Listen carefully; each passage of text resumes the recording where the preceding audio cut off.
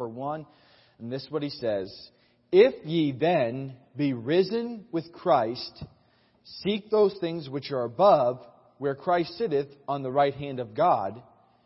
Set your affection on things above, not on things on the earth. For ye are dead, and your life is hid with Christ in God. When Christ, who is our life, shall appear, then shall ye also appear with Him in glory. Let's pray. Dear Heavenly Father, Lord, we do thank You for the opportunity that we have to open up Your Word and to study it and to see what You're saying to us, Lord. I just pray that You would just give me grace, Lord, tonight, that it would Your message would be clear, Lord, and we could understand Your Word, and that we could leave here changed because of Your Word, Lord. In Jesus' name I pray. Amen. Have you ever played a game with someone who changed the rules in the middle of the game? If I look back at my childhood, which was not so long ago, seems like a long time ago, but not so long ago, and there are multiple times where I can think of either I changed the rules or one of my older siblings changed the rules. If you've been around kids playing games, there is always someone who, because they are losing, is going to try to change the rules so they can win. I distinctly remember playing Monopoly as about a 10-year-old, 9-year-old. See, other kids had video games. We had Monopoly, Risk, which was great. It was good for us. But I remembered my strategy. How many have played Monopoly? Most of us have played Monopoly. There was the little blue ones on the front side that were cheap, and you could put hotels on the whole thing your first turn. So that's what I would do every time. I would do my best. I would do everything I could so I could get that piece of property. And the first turn, I would put hotels on it. Well, my older brother, Peter, saw I had a stack of the $500 bills like this big. And if he knew if I got any other property, that I would instantly put hotels on it. So he came up with this strategy. We'll all pitch in and help somebody else. So then we have interest in that land, in that property. So when Andrew bankrupts them, we all get the property. Andrew doesn't get it. And I was like, this isn't the way Monopoly is supposed to work in my little 9-year-old mind. I was furious. And so me and my other younger siblings came up with a great idea where we would change the rules to get the better of Peter. So what we did was, as soon as the game started, we said, hey, I'm joining with this person. Us three are becoming one team. We'd wait till all the land was divided, all the money, everybody had their own money, and then we say, we're all one team. And so rather than one team having, I think in the game it's $1,500 and so many pieces of property, if three people now was $4,500, and we went down to one piece. So it was really good for beating Peter. Peter could not beat us when we did something like that. And while it is very humorous to think about a kid's game and how we would change the rules and do different things so we could get it to our advantage, it is not so humorous when you have people trying to change the rules about how you serve God, or change the rules about how God has ordained salvation. And that's what you had in the book of Colossae. You had some people, you come through all through the book of Acts, you see this. You had people, Judaizers, who were coming in and say, hey, if you're really going to be spiritual, or if you're really going to serve God, you still got to keep the law. They were coming in and they were beginning to change what Paul and the other apostles had already taught them. And this was not funny. Souls were at stake in this. And Paul, as I said earlier, excuse me, had not started the church at Colossae. Men from the church he had started at Ephesus most likely had gone and started the church. And Paul was imprisoned at this time. And he was hearing of the false doctrine that was beginning to seep into the church at the church there in Colossae with the Colossian believers. Up to this time, the church had had a testimony. They were growing in faith. Their love was abounding. I'm just going to kind of go through chapter 1 and chapter 2 and kind of a summary. So if you pay attention, it's leading up to where Paul is going in chapter 3. So we all have to stay on board if we're going to get to the full emphasis of what Paul is trying to say here. Is they've been living for God. They've been growing for God. And Paul is writing this letter. He's saying, I want you to continue to grow. He says, he desired them to be filled with spiritual knowledge and understanding. In verse number 10 of chapter 1, he says, I want you to walk worthy of the Lord. Paul's saying, you've begun in this path. I want you to continue in this path. You've begun serving the Lord. I want you to continue serving the Lord. I want you to continue. I want you to be fruitful in every good work. You started here, but there's some place you need to keep on going. If you're going to continue to serve God, you're supposed to be moving forward and growing. But false doctrine had begun to come into this church. The teaching that began to make little of Jesus Christ. Teaching that began to make little of what Jesus Christ had done on the cross. They begin to add, if you're really going to serve God, if you're really going to be right with God, you see all these, the Old Testament law, you got to keep all those things.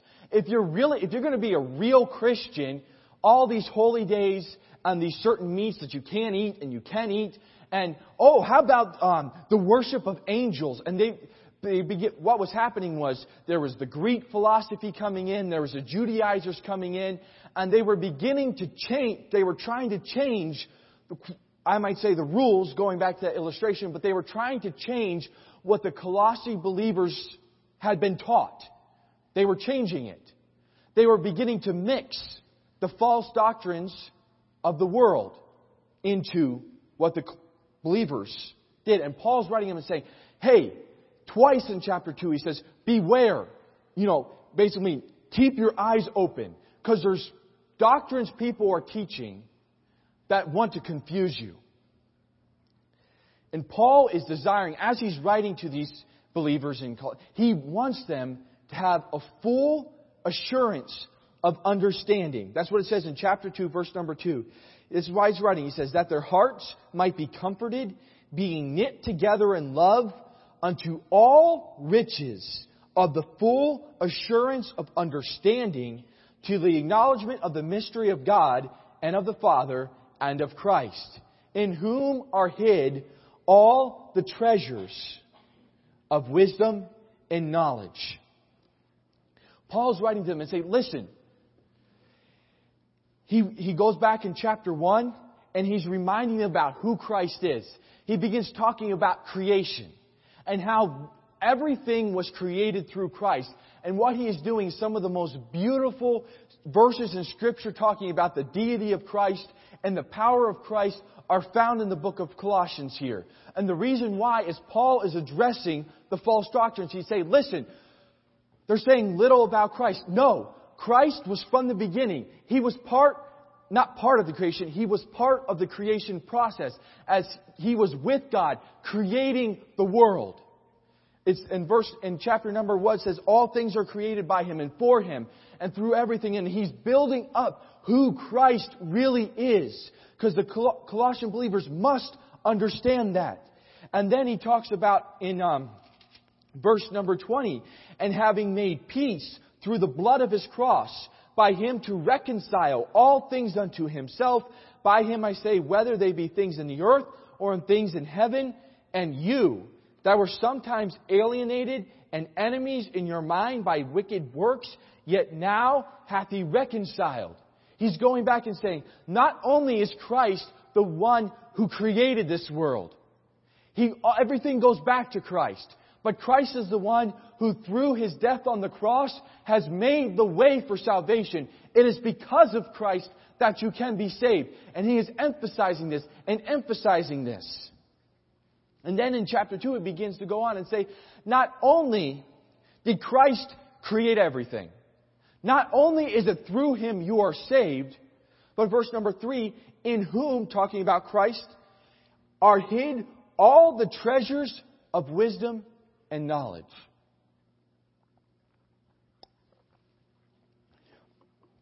Paul is taking the point of the fullness of Christ and how great God is. And he is just building on that. And he is laying it out and laying a framework and saying, He's everything. Everything, all the wisdom and knowledge is hid in Christ. Everything you need is in Christ. And He's beginning to just build this and build this. And He's spending time and effort and energy trying to communicate this to the Corinthian believers. And the reason why He's doing it, why it's so important, is let's look in verse number 4. And this I say, why is He saying this? And this I say, lest any man should beguile you with enticing words. Also look in verse number 8. Beware lest any man spoil you through philosophy and vain deceit, after the tradition of men, after the rudiments of the world, and not after Christ. See, Paul is worried about the Colossian believers here. He's trying to say, I am telling you about Christ, and I'm reminding you about who Christ is. Because there's people coming who want to deceive you. There's people coming who are going to bring enticing words. They were going to bring plausible arguments. They're going to say, well, in the Old Testament, they had to keep this and this and this and this. So why aren't you doing that now? Because if you're really going to serve Christ, you got to keep the whole Bible, right? And they were beginning to put plausible, enticing, good sounding, reasonable, according to man's reasoning, not the Christ, that's what the Bible said, arguments together and saying, well, you need to do this too. Or, you really need to not eat this meat. If you're really going to be spiritual people don't eat pork. I like bacon. Amen.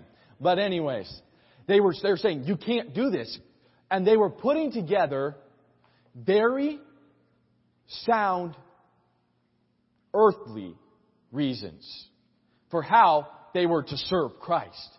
And Paul's saying, listen, beware, pay attention, look at what is going on here. Because lest any man should beguile you, trick you. That's the same word that is used of the serpent when I talked to Eve in the garden. The serpent beguiled. That's not what Paul wanted for the Corinthian believers. He's saying, I'm reminding you of who Christ is. I'm reminding you of the power that is in Christ. What Christ has done in your lives. Who God is. Because there's people coming against you and saying, well, how about this? Well, how about this? You really need to think about, doing these certain practices so you can make yourself pleasing to God. This isn't talking about living a holy life. This isn't talking about honoring God with daily decisions. This is talking about you must do this or that affects your standing with God. You must do these certain things if you're going to be considered one of God's children. And he's writing to warn them. These teachings are not after Christ. And they're dangerous because Paul is saying it's taking your eyes off Christ. In verse number 9 and 10, let's read it. Let's start in verse number 8. Beware lest any man spoil you. Means to capture you. Take you captive. Through philosophy and vain deceit. After the tradition of men. After the rudiments of the world and not after Christ. For in Him, that is in Christ, dwelleth all the fullness of the Godhead bodily, and ye are complete in Him, which is the head of all principality and power. He's saying, listen, in Christ is everything you need. In Christ is all the fullness of the Godhead dwelt. Christians, you are complete in Christ. And then it begins to go on. Christ has removed the penalty of sin. Look at verse number 14. It says, blotting out the handwriting of ordinances that was against us, which was contrary to us, and took it out of the way, nailing it to His cross, having spoiled principalities and powers. He made a show of them openly, triumphing over them. Paul's saying, if you are saved, you are complete in Christ. In Christ is everything that is God is in Him bodily. And not only that, He has taken the handwriting of the ordinance. He's taken the things that the law has against you. Because we are all guilty by the law. We are all condemned sinners if we match up to the law. But according to the Bible, Christ has taken that, and if you are saved, He took that and He nailed it to His cross, no more to be met by us. We don't have to deal with that anymore because Christ took care of it. He has spoiled the world's powers and the world's philosophies. Paul's doing almost a play on words because you go back to verse number 8, he says, beware lest any man take you captive, spoil you. And he's saying, don't let the world spoil you, because Christ has already done that to the world. Christ has already taken the world captive. Christ has already defeated the thinking of this world. Christ has already conquered this world. There's no reason to let it conquer you. There's no reason that thinking of the world should not come into your life because Christ has already wiped that away. And Paul's heading somewhere here. He's leading up to something. He's saying, Christ is the creator of the world. He paid the price for our salvation. It's who we preach. In Him dwelleth all the fullness of the Godhead bodily. You are complete in Him. And He's just building on this and building on this and building on this because He's trying to drive home to these believers something very, very important.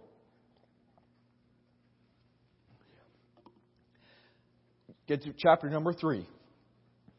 Paul says, if ye then be risen with Christ. Let's just stop there for a second. He says, if ye then be risen in Christ. Now, Paul's writing to believers, right? He says to the saints at the church in the church at Colossae, and he's writing to believers and saying, this is who Christ is. And he's reminding believers, people who are saved, of this fact. And he's building up and showing them what they truly have in salvation. And then he says, if ye then be risen in Christ, if you are truly saved, seek those things which are above, where Christ sitteth on the right hand of God. If you have Jesus Christ living inside you, if you have the life of Christ in you, seek those things which are above, where Christ sitteth on the right hand of God. Where Christ is in heaven. He is sitting on the right hand of God with power. He is no longer seen as just the man rejected. He has now been glorified and is in heaven. And if ye then be risen in Christ, if you go back and begin to look through Colossians and the book of Ephesians as well, or books written at the very similar time, have very similar language with it, and talks about how before you were saved, you were dead in trespasses and sin, wherein in time past, Ephesians chapter 2, ye walked according to the course of this world, according to the prince of the power of the air, the spirit that now worketh in the children of disobedience, among whom also we all had our conversation. We all lived in time past, according to the course of this world, according to the prince of the power of the air, among whom we all had our conversation. But God, who is rich in mercy, for His great love wherewith He loved us. And Paul begins to go through in Ephesians chapter 2 saying, before you were saved, you were dead in your trespasses and sin, like the rest of the world. But when you are saved, God has quickened you. He's made you alive. You are risen together with Christ. That's what Paul's saying here. You are alive with Christ. And if you are, seek those things which are above, where Christ sitteth on the right hand of God. Verse number 2.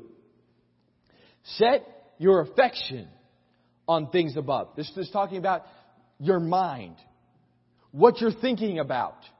What you're longing for. Set that on things above and not on things on the earth. For ye are dead, and your life is hid with Christ in God.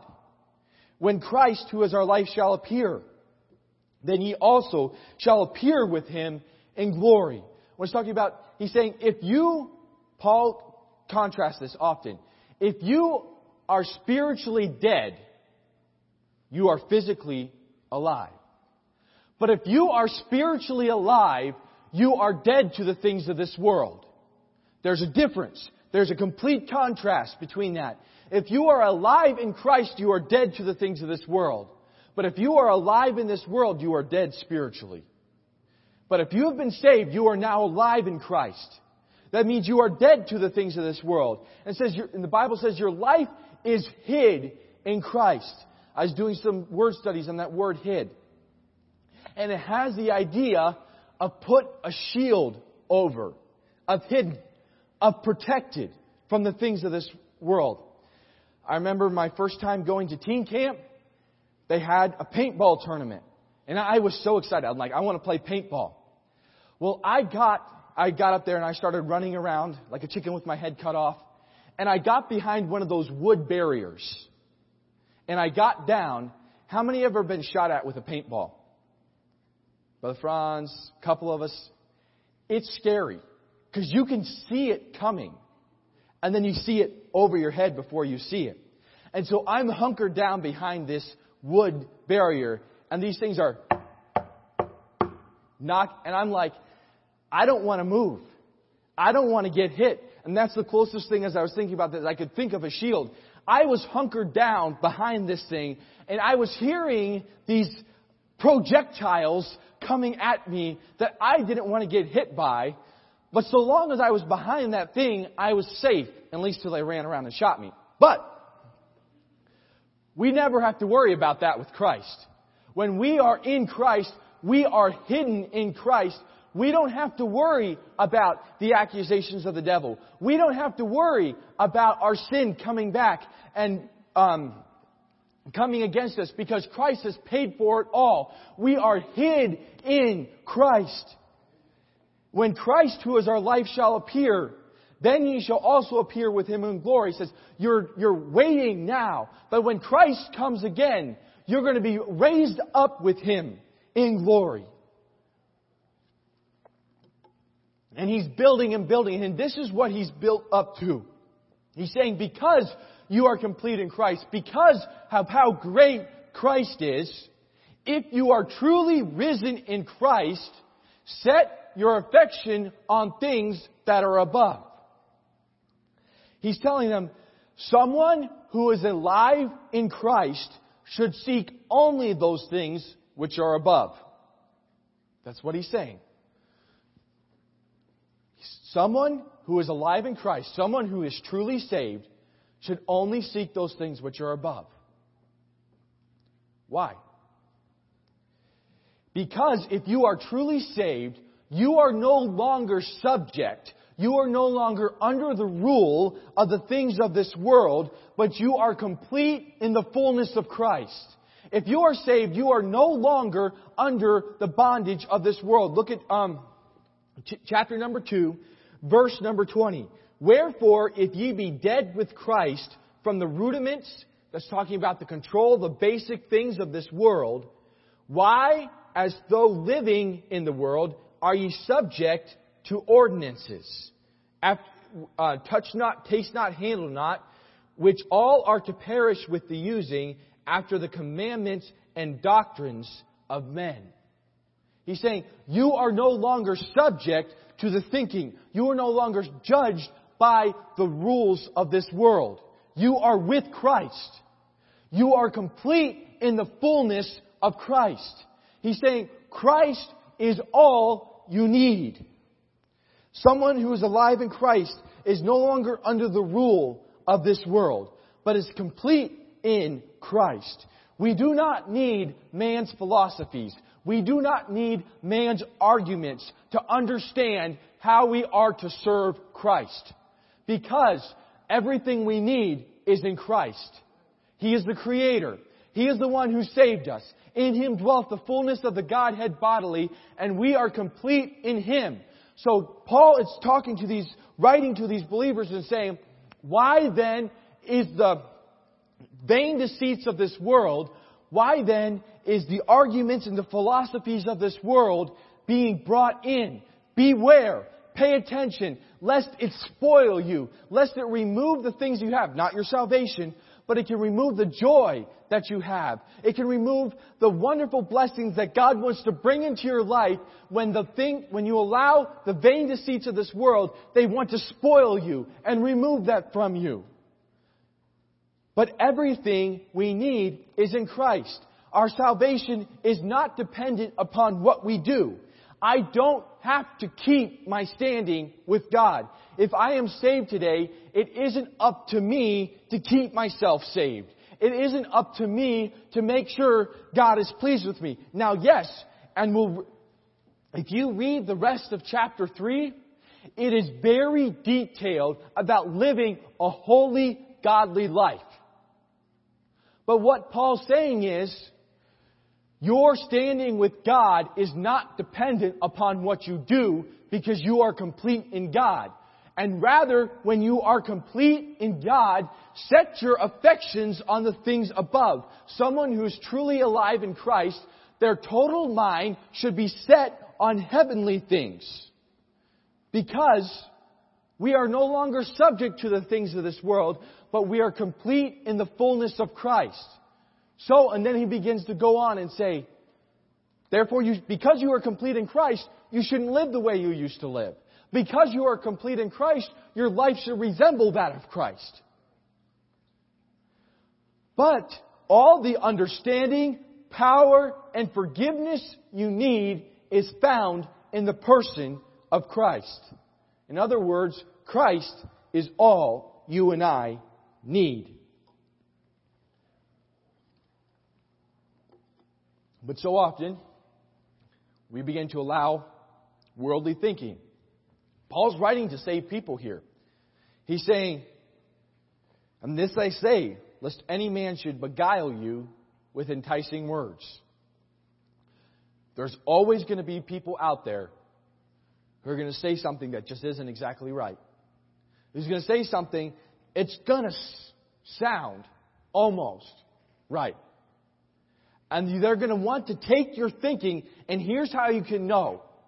Your thinking comes down to the things of this earth, and you begin considering, well, what must I, and you begin considering, how do I need to, well, maybe I need to start doing this so God really can use me or whatever, or love me, or whatever you want to put in there. And your thinking comes here. But if you are truly saved, Paul says, someone who is saved, their mind and their affections, what they are thinking about, they are commanded to seek those things which are above. Seek and set your affections. Seek those things which are above and set your affection on things above. Both of those are imperatives. Both of those are in the verb tense. It's continuously acting. You're supposed to do this and keep on doing it. You're supposed to seek those things which are above and keep on seeking. It's a command. Keep on seeking.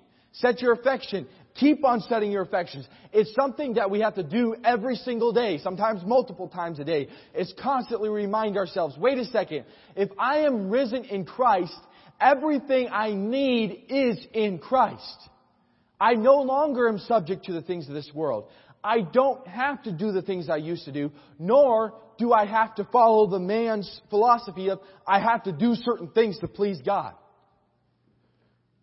Christ has already done everything. We are complete in Him. So there's two questions. First one would obviously be, are you alive in Christ? Are you saved? If you're not saved, then none of this really applies. Because Paul is writing to people who are alive in Christ. And you can be alive in Christ.